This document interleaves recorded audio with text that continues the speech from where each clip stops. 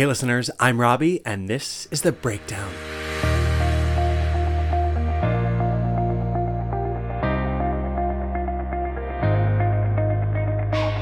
This week, I'm bringing you my conversation with casting director Stephanie Yankwitt.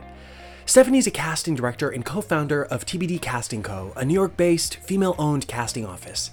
Recent New York credits include work with Soho Rep, Theater for a New Audience, Page 73 Productions, and Atlantic Theater Company. Recent regional work includes Jolla Playhouse, Indiana Repertory Theater, and Arena Stage. Recent theatrical highlights include the Broadway production of Frankie and Johnny at the Clair De Lune, starring Audra McDonald and Michael Shannon, and the Pulitzer Prize winning Fairview. Film credits include work for Lexicon Films, 4th and 1 Films, and Satyr Entertainment. TBD Casting Co. casts regularly with the Independent Film Project, Culture House, Playwrights Center, and Tectonic Theater Project. I was so excited to have Stephanie on the podcast because she has so much experience in theater, film, and television, and I absolutely loved our conversation.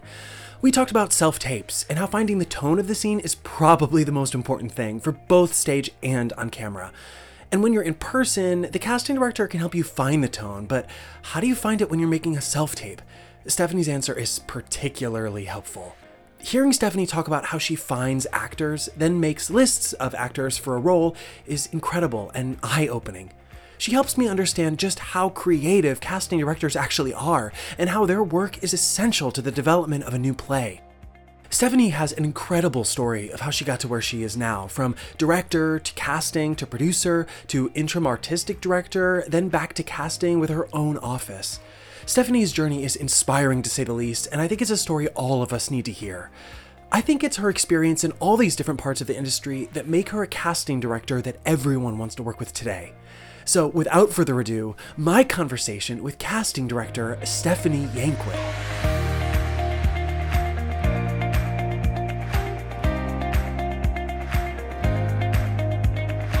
I am here with Stephanie Yankwitt, casting director, who also has her own office. And I'm actually not here with her because we're doing this remotely, given the time that we're in. But Stephanie, I'm so happy to be chatting with you today over the interwebs.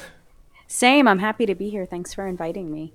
Yeah, for sure. We are in, it would be hard not to talk about the tricky time that we're in right now and how it's affecting all of us. Actors are making self-tapes sometimes, a lot of offices, casting offices are doing generals right now. And I'm wondering, what is your life like right now? What is your office up to? How has this affected you? And, I'd love to talk a little bit about that. Yeah. So, it is a very tricky time, and a lot of things are just in flux.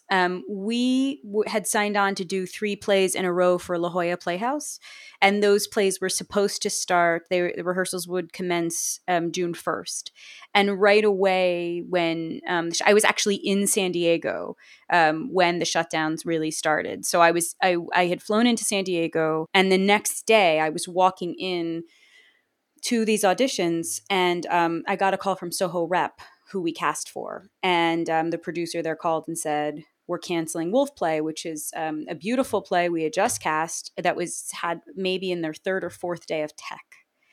And Merope Pepinides, our producer, said, we have to cancel, and we wanted to let you know. And I looked up at the producer of La Jolla, was looking at me, and I said, that's probably what's happening here right now too. And Jacole Kitchen, who's the producer there, just looked at me and nodded yes. And so then I walked into this room of auditions for 5 hours. Oh my gosh.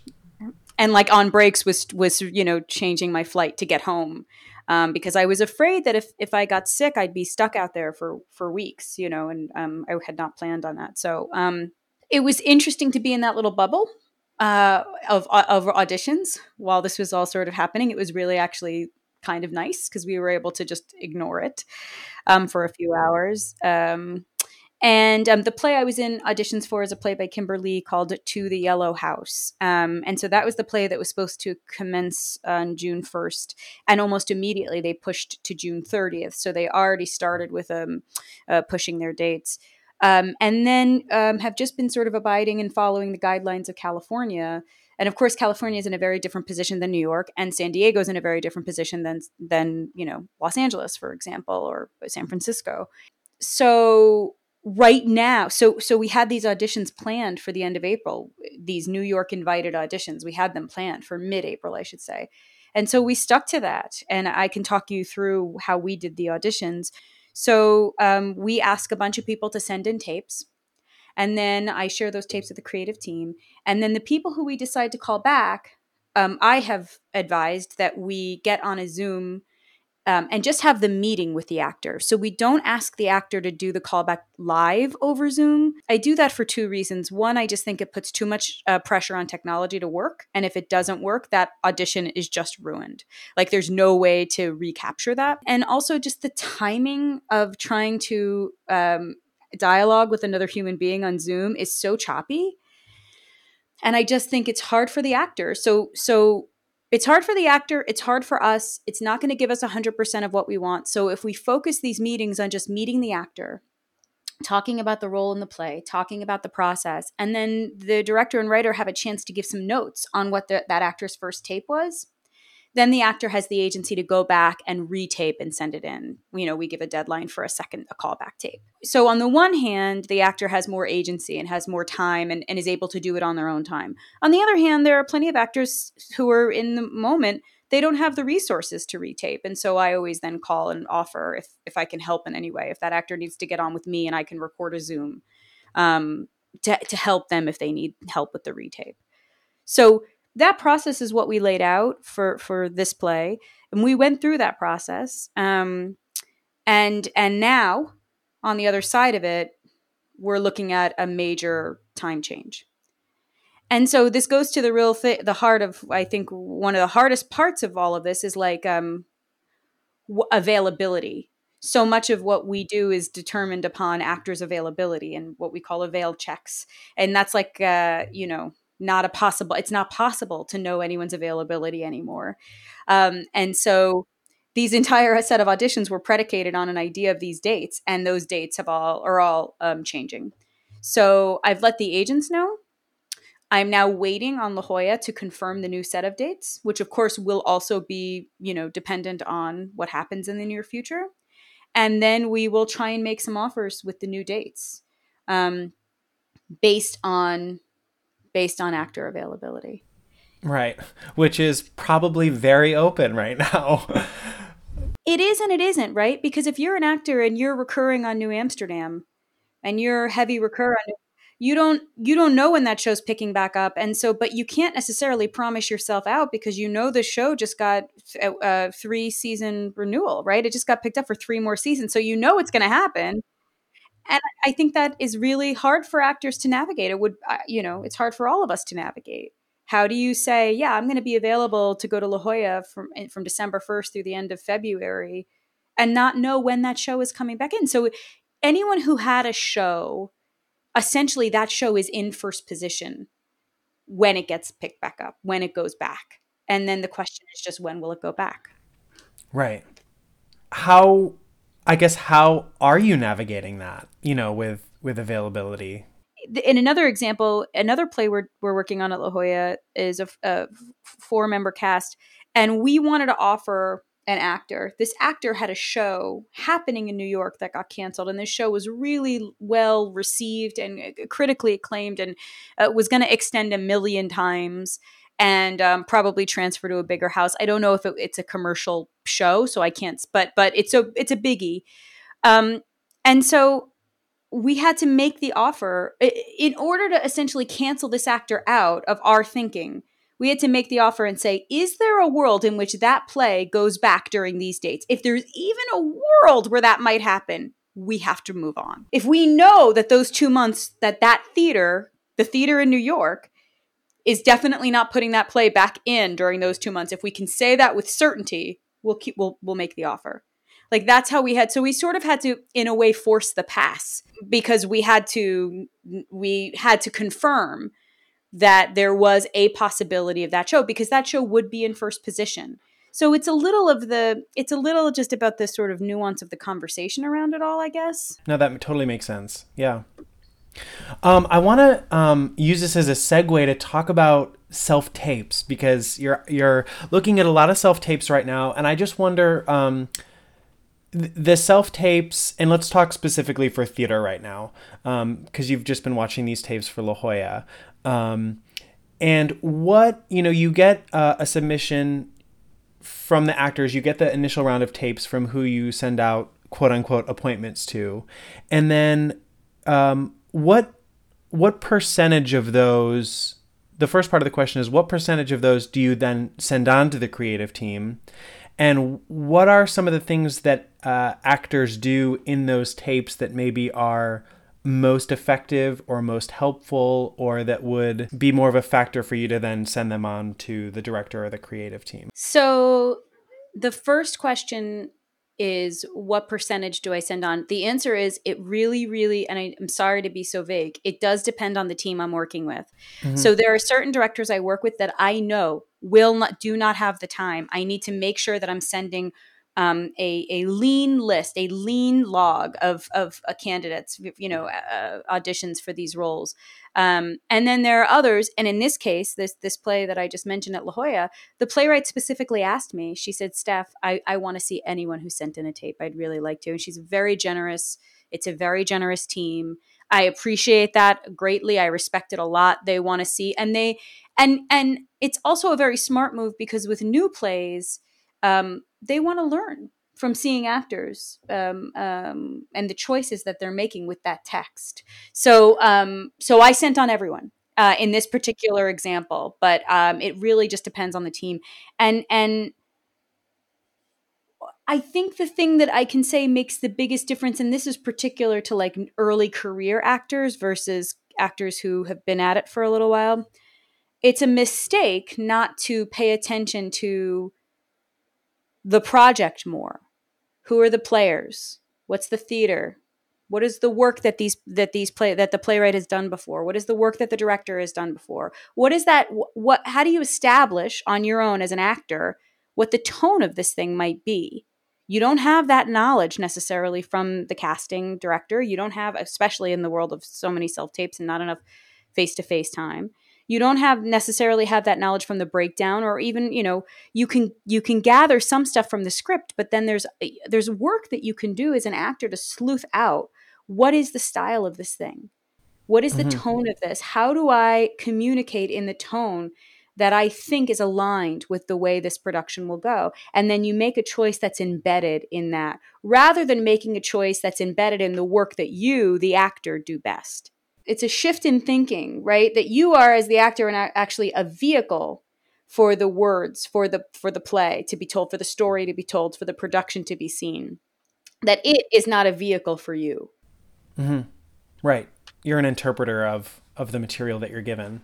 Yeah. And especially because, maybe if you're in a pre-screen with a casting director, the casting director can maybe adjust you into the tone in the room. But if you're doing a self-tape, you're not going to get that feedback from the casting director. So you have to kind of sleuth out, like you said, as many of those extra little clues that you can find that might bring you closer on the barometer to where that style's taking place. I wonder, do you encourage, or do you ever get actors that submit for a self-tape, 2 different versions of the same scene with maybe 2 different takes on it? And do you like that? We do. I get it all the time, and I do like it. If it's a genuine, this could go either way, so I tried it both ways. I totally appreciate that, because how do you know? If you haven't had the benefit of time in the room together, knowledge of the playwright, knowledge of past productions, knowledge of the director's work, you can't. Sometimes it's really impossible to know. Sometimes I know we're talking about theater, but for film and TV stuff, you don't even get more than your scene. So how could you know?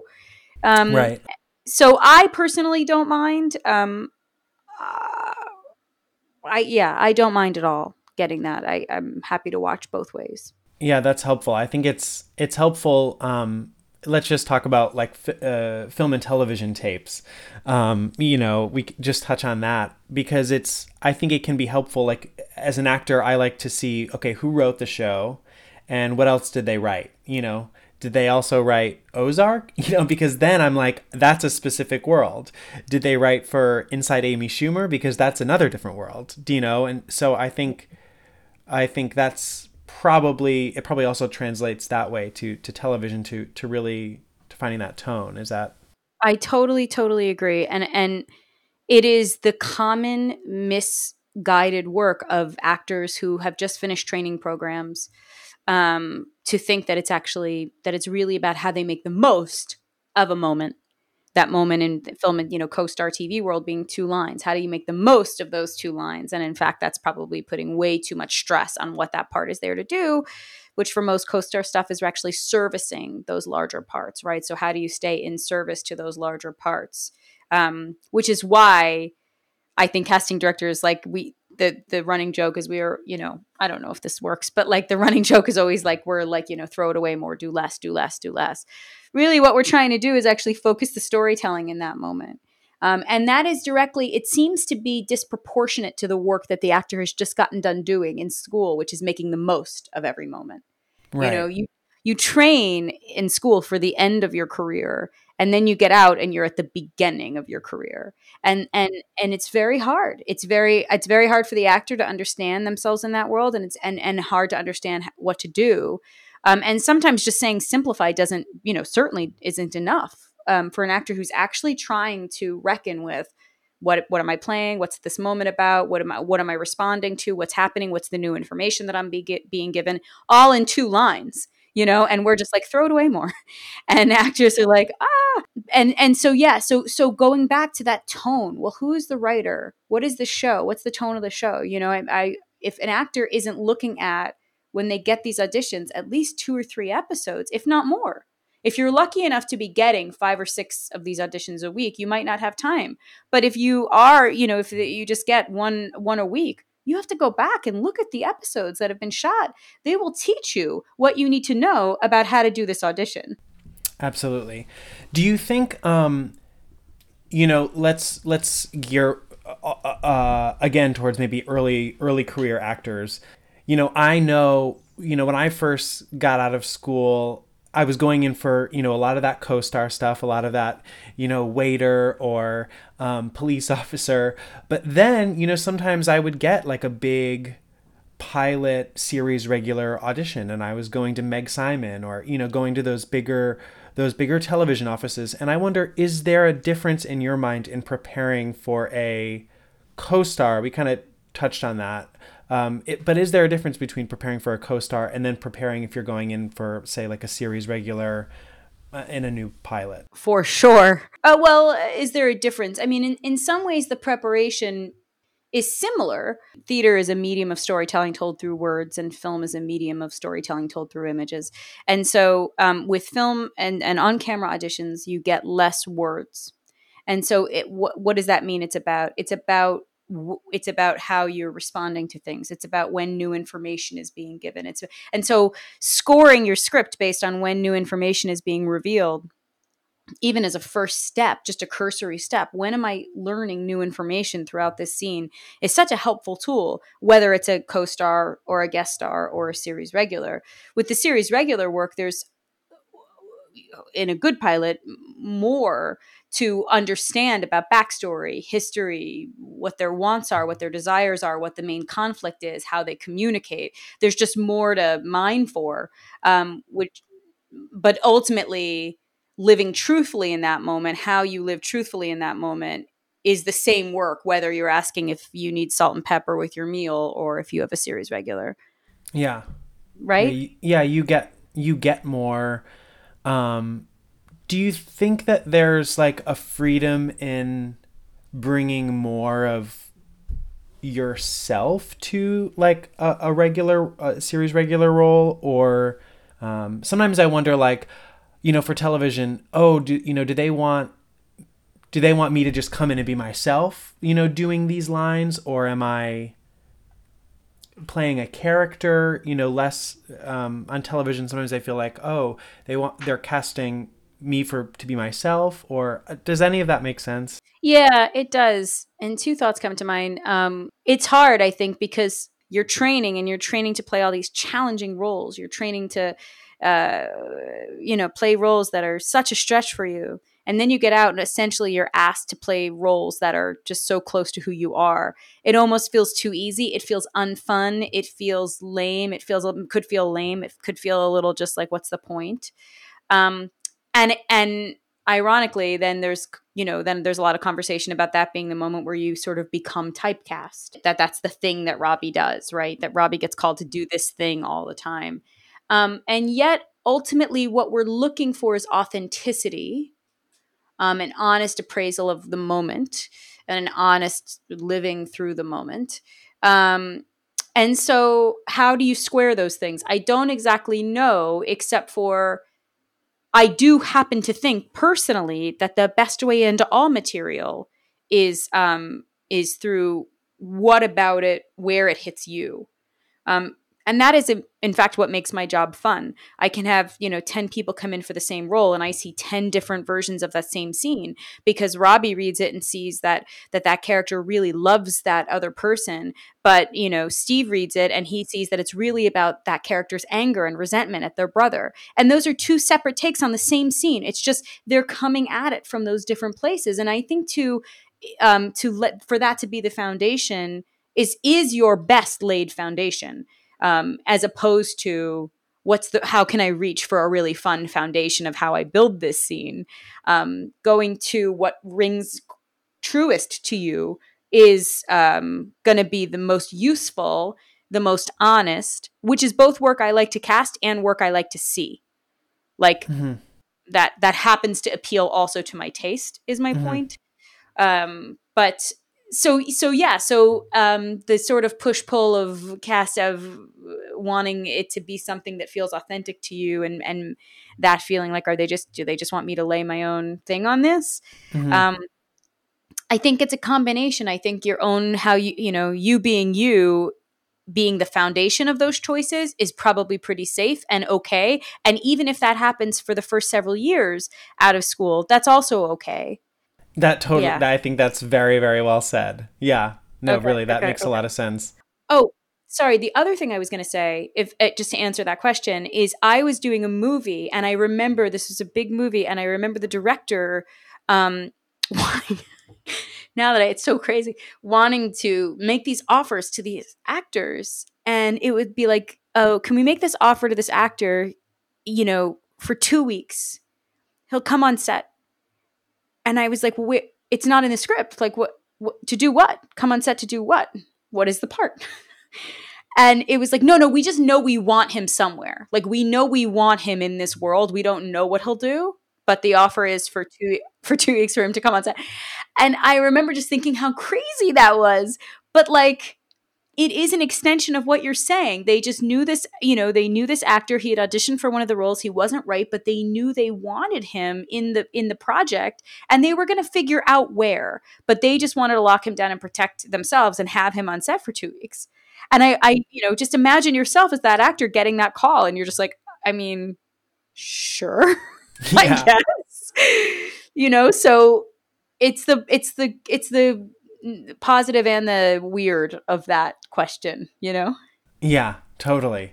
Yeah. And, that actor probably just really did his homework and knew the world that, and like you said, the tone that he, was coming into. Totally.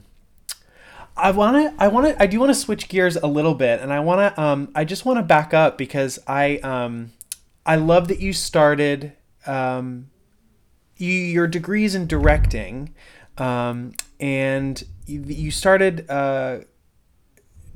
doing more directing when you first started out your career, and then as well as teaching.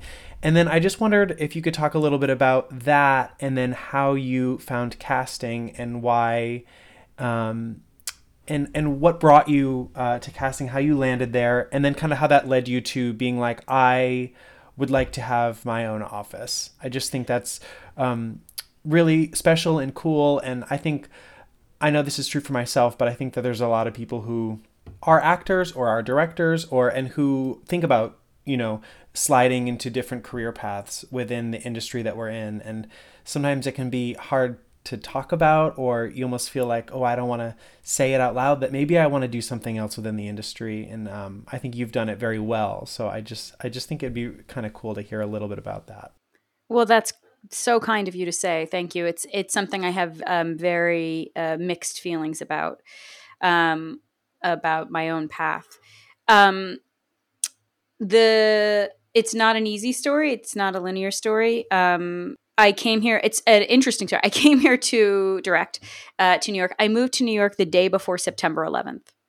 So, Oh my gosh! yeah, it mirrors what's happening right now in a lot of Yes, ways. it does. And the world changed, and everyone who I went to school with, that we moved up here with, my roommate at the time and myself, everyone moved back. Everyone moved back home. Wow. No one who could stay. No one knew what was happening. And so we stayed, both because my whole family was here, and I sort of grew up here, and my family is here. We moved in with my sister to look for a place to live. So I had a home base here. So there was sort of nowhere else to go. This was home. So 6 months later, I had tried directing, and was getting these offers to direct on like the second floor of the bodega at 11 o'clock at night with no budget, and stuff that still happens and is kind of where really cool theater happens. But I was like, really just undone by everything. And my mentor, where I went to college, had asked me to look into space for their showcase. And so I was looking into space. I found this really cool little theater called Center Stage, and that's where I found the Labyrinth Theater Company.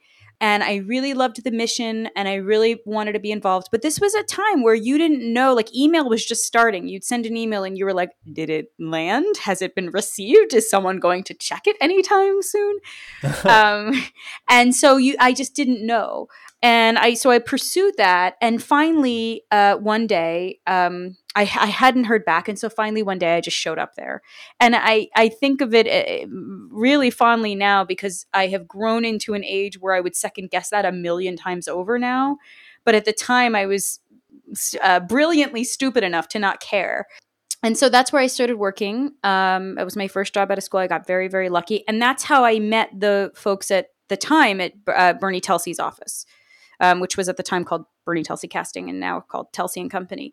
I met Will Cantler because I was the production assistant on Jesus Hop the... no, it was Our Lady of 121st Street, Stephen Girgis's play. And Will was casting it. And that's how I met Will. And about a year and a half, I did a bunch of stuff with the lab. And about a year and a half later, I really wanted to learn how directors did it, how they went through the process. And so casting came to mind. And there was an internship at Bernie's office. And I applied for it and, called again, just like, hey, I'd like to work here. And Will was very kind and hired me. And I was there for 6 years and did a lot of stuff there. Had the best experience of my life there. I mean, to consider Bernie Telsey a mentor, and Will Cantler and David Vicari, these are just really huge creative thinkers, innovators, strategists in our business. And it was such a great, huge lesson. It was a years long lesson for me. And it was during that time that I met and started working with Joe Mantello in a casting capacity. And so at a certain point, I just really got to the point where, and I probably, to be honest with you, Robbie, would make a different decision today. But at the time, I had really thought that, like, I was missing directing. I was casting. It was full time. I was doing a lot of associate work on really great films that I consider some of the best work I've ever done. And like, I hold true to my heart to this day. But I really missed directing. And so a couple of opportunities came up. One to assist Joe Bonney at the New York Theater Workshop. One to work on another one of Stephen's plays, Stephen Girgis's plays. And I just thought it's sort of now or never. And why I say I wouldn't make this decision today is because I didn't realize at the time how much I really loved casting. I liked it a great deal. I was happy doing it, but it's almost like it fell into my lap. It was almost like, stupidly, I say, it was like too easy. Like, not the casting is too easy, but that my life had unfolded in a way that was like, is this it? And Yeah. now I'm happily like, Mm-hmm. yeah. You know what I mean? Yes, I do. I do know what you mean. So But do you think that there'd be part of you that if you didn't take those directing opportunities, if we'd be sitting here and it would be wondering, totally. well, maybe who knows what would have happened if I, went down that path, so. 100%. There's no question. And then you could write an Idina Menzel musical based on sliding doors about your life in casting and directing. Totally. I will say, I did not do very many musicals when I was at Bernie's. My first session was seeing kids for the musical Cry Baby, and I Mark saw that Brokaw was the musical on director. Broadway. Mark Brokaw was so lovely as these kids came in, and he would shake all of their hands, and I was terrified. I was like, I'm going to mess this up. The kids, and Craig Burns, who I adore, had it all prepped for me. I was the person running the room. But I still thought I'm going to mess this up. Luckily I did not. But I didn't do many other musicals there. Anyway. So you Yeah. left Bernie's, and I ended up doing some directing, assistant directing, and here's what I learned very quickly about directing. I love it. I don't think I'm great at it. I am too impatient for it. I'm more of a producer, so I am more of a person who connects other people to get their best work done. And less of a person who can sit, one of the greatest lessons I learned from watching Joe Mantello and Joe Bonnie, but Mantello work, was just allowing actors to find their way to the solution. And the patience that takes is, it's like, I don't have it in me. I don't have the gene. So I learned that very quickly. And this idea that we could go into a room for 8 hours and sit in that space of that play for 8 hours a day, I just couldn't. I wanted to move it forward too quickly, and it is the thing that makes me good at my job in casting and producing. But it is not. I don't think a skill for a director necessarily. It certainly comes up in directing, but not as much as the patience piece does. And I just didn't. And there's also a real sense of insecurity that these plays that ask these great questions, that was I going to ever honor them the way that they needed. And mm-hmm. I think one of the things that makes me feel better is that casting is so much more collaborative. That in casting, we decide collectively on a cast. We sit and we talk, and it's the writer and the director and the music director and the producer and the theater and the artistic director and casting. We all decide together. And so it feels like something you get to build together, versus, and directing has that too, certainly, the collaboration between directors and designers and between directors and the theaters that they're working. But the essential questions of the play really, I think, fall to the director in a way that I never felt like I could honor fully. Mm-hmm. And there were people who could just do it better and more. So the push pull of that, the getting done with a play and then just like not having work lined up, that felt really earth shattering to me. Like, I was in my late 20s. I just couldn't, I hated that feeling. And I'm sure you mentioned Marsha Milgram Dodge was on, and she was talking about how directors get work. And I think there's like a big piece of this where directors are attached to projects, and they do the footwork of calling producers and saying, hey, I have this property. I'd love to talk about, collaborating on it. And I just didn't have that. I think a lot of that, sometimes some of that comes out of being in grad school programs. A lot of that comes from like this sort of and community stuff. And I didn't have it. So I would go back and forth between the directing, the assistant directing, and casting. I don't know how it happened. I was lucky that it happened. I felt very lucky. And also I knew that at every turn that I was choosing directing over casting or casting over producing, like I was losing some footing. Mm-hmm. So this idea, this idea that you can have a career in many different paths in the business is true and wonderful. But there's a cost to it. That cost is getting to do many things in the business. The cost of that is having that very full and not singularly directed career. Right. And That's so I super well put. Yeah. And that's okay. And people should choose that. And I did choose that for a long time. And so so that was my work at the Hangar Theater. I was the associate artistic director, the interim artistic director, and that was just during the summer. And then over the fall and spring, there was a lot of prep work, but I was in the city and I could cast. But I couldn't sign on to work at a major office and cast because I knew that my summers I'd be somewhere else. Mm-hmm. And so, you know, you start to cobble together this career of myriad different things. And that's what my early 30s was.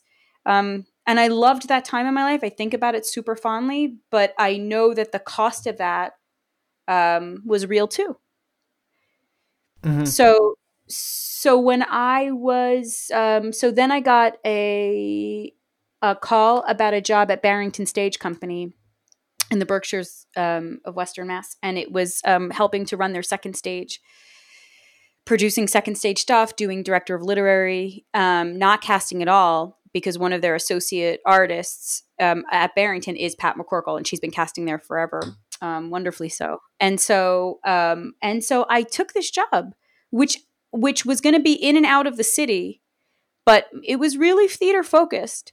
And I had great experiences there. I worked with Bill Finn on a lot of new musicals, and Julie Boyd, who runs the main stage. But I was really on the second stage. I wasn't doing, main stage musicals. I don't know what was happening at Man of La Mancha. I was doing the little play, in the black box down in the second stage. But, and I loved it. I didn't love life in the Berkshires. I found it really hard. It was one of those really hard winters. I was there 2 seasons. It was one of those really hard winters where there was like a crazy snowstorm like every week. I know it well. I grew up in West Springfield, just down the road, so I know those hard winters, and I agree with you. It was so hard because when it's nice out, it's beautiful, but I'm chained to a theater for 24 hours a day from April through October. Right. And then you got one nice month, October, November, which I was usually itching to get back to New York because we were, in production and I missed all of my people in New York. And then it was winter. So it just didn't work. So I came back to New York and started working with a producer who was trying to build his own. He was building his own work at the time, his own company, and wanted me on to help him produce, but also wanted me to help cast and help cast where it was appropriate. And it's a little bit similar to the old studio model in LA. Like that's the best example I could give, but it's not something that I see happen like with theaters in New York, even commercial theaters. Like even if the same producer, Scott Rudin often hires Bernie Telsey, even if that happens a million times, Bernie Telsey, I don't know, but I don't think anyone in Bernie's office is on Scott Rudin Productions payroll, right? Mm-hmm. So like that formula is slightly different. And so I agreed to it to see what would happen. And I stayed there with him and still share office space with him for a few years. But the casting work really picked up outside of his projects. I got offered to do a film that I worked on that then won all the festival awards. Very happy for it. I got offered to do just a bunch of different projects, and the theater stuff started picking up. And it just became enough that it was like, oh, okay, maybe it's time to sort of hang a shingle and do this. But I knew, to your bigger point, I knew at that moment that if I was going to do that, I would have to put everything else down. And I was okay with that. I was okay with that because at the time I had done the sort of cobble together, live, try different things.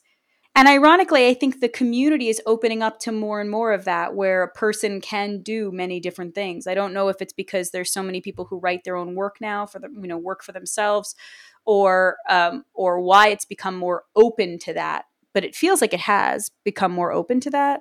But I knew that if I chose to, start a business, that would have to be my focus.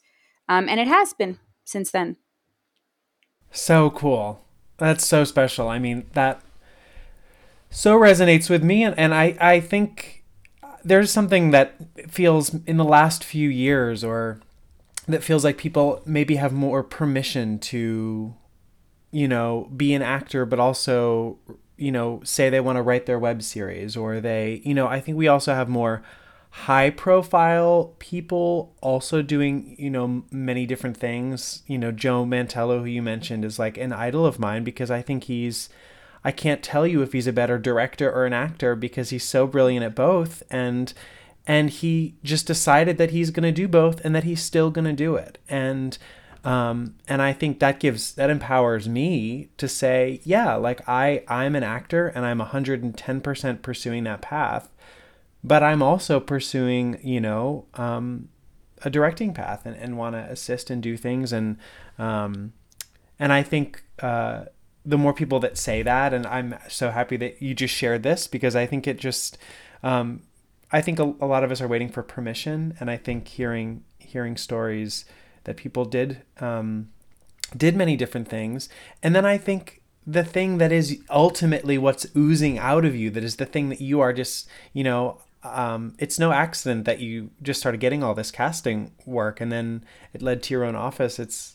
It's because that's, you're so good at it, and other people were recognizing it. And it's kind of like that path that just kind of grabbed you, and it was the thing that you were missing a little bit. So I love that. Totally. And I also just perspective and sort of all things full circle.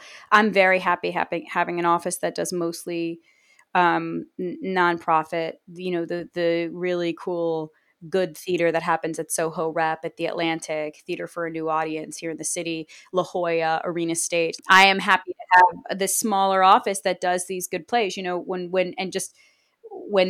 we shut down, we lost a play called The Paper Dreams of Harry Chin by Jessica Wang that was happening at Indiana Rep, Wolf Play at Soho Rep, Ganit, a new play by Will Eno that Oliver Butler was directing for Theater for a New Audience.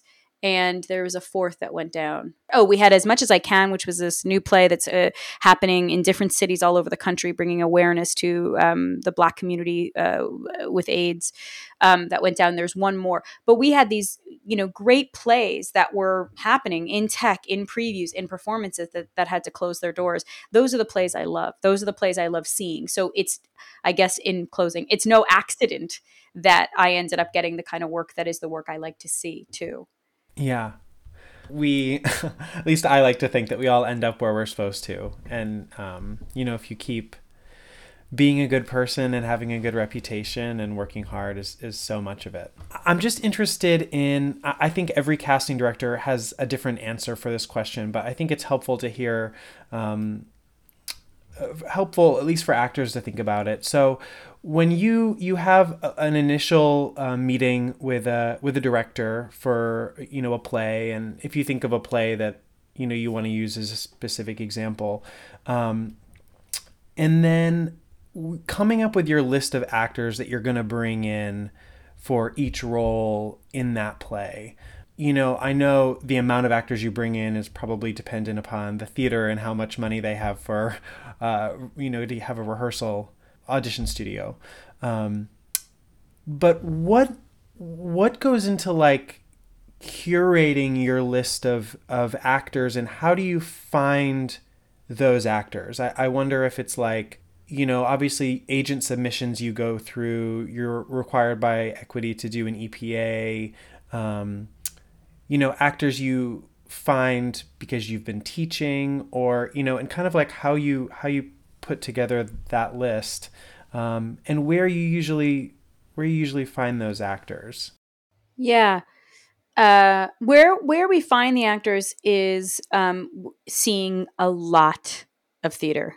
Mm-hmm. Seeing a lot of theater, going to readings, staying caught up on things, watching TV, watching shows that shoot in New York. I've said this before publicly. I think the wonderful casting director Dave Kapp has the best taste. And so watching shows like New Amsterdam is helpful to me, getting to see actors on that show. I think he was part of the Tupper semester that you mentioned. He was my audition teacher. I know him very well. Yep. Yeah. So going to see a lot of theater, going to see a lot of readings, shows that shoot here, just staying caught up that way. How I curate the list is really based on when we first get into a conversation with the director, we talk about, what we talk with the playwright as well. What was the impetus for the play? What's the history of the play? What have we learned? Sometimes, and so then, the team will talk about, well, we had a reading and actually what we learned is this character works best when they're 10 years older. A good example of this is one of the plays at La Jolla. There was a character who's, if I read you this breakdown, it's perfect and also completely vague. The character is everything and nothing. Wise, an age of wisdom, not years, right? Like nothing that's actually practically helpful. But then when you drill down on that with the team and they say, well, we found it actually works better when it's a female, someone who's female identifying in their 50s or 60s. Okay, great. So then we're going to focus there, but then there could be some really fun outliers. There could be some really fun outliers when it's something like that, where it's like, well, here's what we think it is, but we're not actually sure. And that happens a lot with new plays. Where, the idea is that it's this, but we're actually not really sure. Another good example is Christopher Chen's play Passage that we did for Soho Rep last year. Every character was a different letter.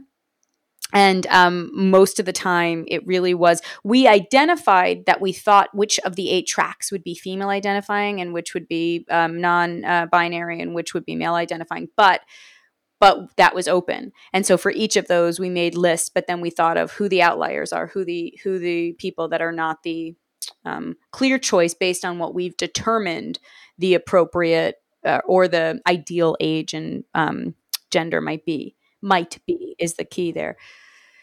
I would say that's happening in 75% of the work that we do, that it's not actually, the characters are written and they're not actually specifically, gender oriented or age oriented. And that's so more fun for you, right? Super fun and also super broad. So we have to make sure. So then you drill down on what's the essence of this work? What's the essence of the character? What's the tone? What's the goal? What kind of story is this? What is the language? What's the music of it? What kind of musician do we need? And then that helps determine how we curate that list. Mm-hmm.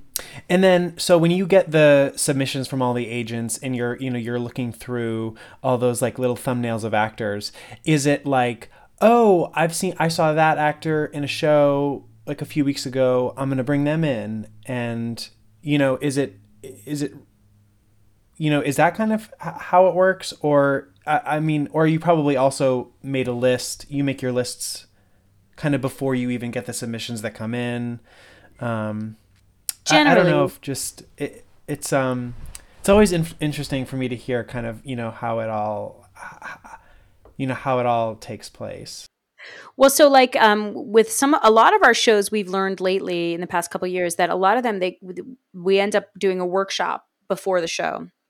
So they want to do like a week-long workshop. And that happens, I don't know, 60% of the time now, where we get a call. And so let's say we got a call today, end of April, and the dates were, in a year where we weren't in a global pandemic. Yeah. And the dates were like November 1st. There would be a workshop in August, right? This is a good example of dates. A workshop in August, and then rehearsals begin November. We wouldn't put a breakdown out now. There would be no reason to. It's for 6 months from now. We've got a workshop, all of that. So then it's only relying on our lists. And then we go through that, and then, the big question is, well, are we going to cast people for both the workshop and the production, or are we using this production to learn more about the play? Like, do we want to leave ourselves open so that if something changes dramatically with the role over that workshop, that we're prepared? And that's a question that the producers weigh in on, obviously. For a whole host of reasons.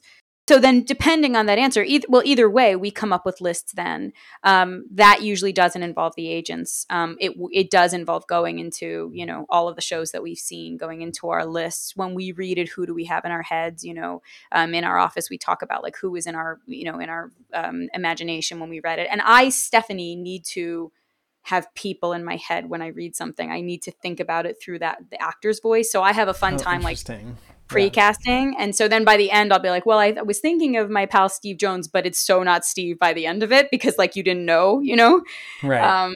And so that's always a fun little thing. But yeah. And so that's how we sort of make our initial list. And then once we release the breakdown, we get submissions back.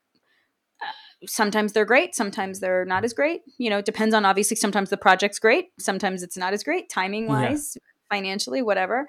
And then we get on the phone with the agents that we have really good relationships with. I'm very lucky, I have good relationships with a lot of agents. I like to think, and I enjoy hearing their ideas and their feedback. And the agents that we have great relationships with have and make the time to read the work that we're working on, so that they can think outside the box. That's something I learned from Bernie early on, was really taking the time to think outside the box about things. And so, even when the playwright is super clear on what they think the character description is, just taking a moment, not to question it, but just to think of what the intention there is, and if that is actually, or if it's just like, well, I had imagined it this way, so it's going to be this, versus other ideas you can suggest that have the same result but look completely different. That was something that I learned from Bernie, and I learned from how Bernie connected with agents. He's got obviously great relationships with agents, but they would call and he would just get on the phone and just chat with them about their thoughts about the piece. And they would suggest new ideas and things that we hadn't thought of. And so that's something I've held on to. Yeah, that's never really crossed my mind, but the collaboration with agents, everyone has their taste and everyone has, it's not a clinical business. We're all emotional. It's subjective. We have our tastes, and it's interesting to be able to collaborate with everyone. Not just, I didn't even think about collaborating with agents, but collaborating with directors, agents, and and who they have, and that's really important, I imagine. Well, right, because we're all in the business. We're all sort of interpreters of story, and so the agents have their own responsibility to that and to their actors, and their actors. If their relationships with those actors are good, they know that those actors work, ostensibly better than I do, and would be able to speak more towards things, or that I just might not have thought about. So that is an important relationship, and one that we really value in our office, of making sure that our relationship with the agents are as collaborative and collegial as they can be. Mm-hmm. Stephanie. Robbie, here we are. I know. And then here we are talking through a computer. Maybe someday we'll have a great conversation face to face. But this has been super, super helpful and enlightening. And I feel like I forgot we were even like recording, because I'm just like, oh, okay, great. This is also interesting. Oh my God. I'm so happy. Thank you so much for talking so much about your path. I think that was like just super inspiring to me. And I think this goes without saying that like you are so good at your job because you were a director, because you were a producer, because you did all these other things, and value what a director is going through in an audition process, and valuing what a producer's constraints are, or I think that's very cool. That I is a takeaway that I'm thinking about, is just how important it is that you did these different things, and that it all works together. It's not like you're not using those skills today in what you do. Oh, not at all. I use them all the time, working with actors all the time. And thank you for saying that. It's very kind of you. But I think it's true that having that sense of understanding, if this might be a little far fetched, but I remember for the brief time in college that I wanted to act, and it was brief and unsuccessful. I remember I would read plays, and if I didn't understand just how, particularly like John Patrick Shanley's work comes to mind, how a character can want something and do the exact opposite thing, right? Mm-hmm. And that's true of many playwrights. I don't know why John comes to mind, but that's human behavior, right? Like we want something and we do the exact opposite thing. If that wasn't human behavior, diets would work all the time. Yes. Right? Like as an example, I want to lose weight and here I am eating a cake with a spoon. So like it doesn't always That's how human behavior, that is the complexity of human behavior. And I remember when I was an actor and I would read these plays and not understand them, I would question them. I would question the play. Why is the action not aligned with the desire of the actor?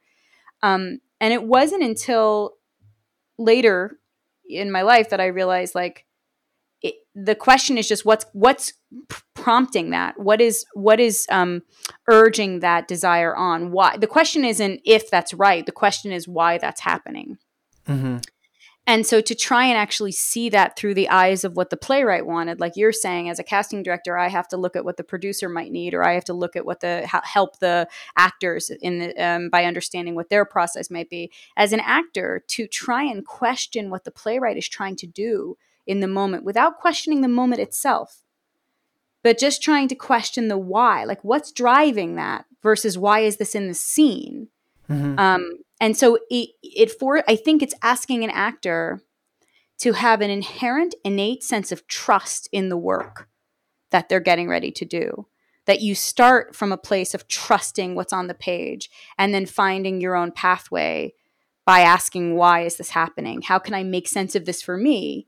Not for an audience, but for me. I think is such an important part of acting. And I think it's a really important part of auditioning. And paradoxically, sorry to go off like this, paradoxically, no, it's great. Actors, they want to make sense of early career actors want to make sense of everything. They want to make sense of everything. They want to make sure everything's understood. And that's not how human behavior works. So to actually allow for a scene to live in the messy space of not knowing feels hard for an actor to do. They feel like they're not doing something. They're not doing all of the things by letting it be unclear. But if there are clear choices driving the unclear, that is right. That can be very, very right. And in fact, to try and make it too clean could be very, very wrong. I think that's a trap I know I fall into, is trying to make it too clean. Right. And Elaine Stritch told Betty Buckley once, after she saw her in a concert, and Elaine went up to Betty and she said, "Darling, you need to put an olive in your martini." And I always think of that as an actor, like just making it a little dirtier, like just unknown, living in that uncertainty, but making a choice about it. That's right. That's exactly right. So I loved that. Stephanie, thank you so much. This was so fun. My pleasure. Thank you for having me. I hope anything I said was useful and producible. It was all helpful. Thank you. For more information on the podcast and our guests, visit thebreakdownpodcast.com and connect with us. Let us know you're listening on Facebook and Instagram at The Breakdown with Robbie. And again, if you like what you heard, help spread the word and make sure to subscribe, rate, and review on Apple Podcasts or wherever you're listening to this. Thank you so much for listening, and stay tuned for another episode of The Breakdown.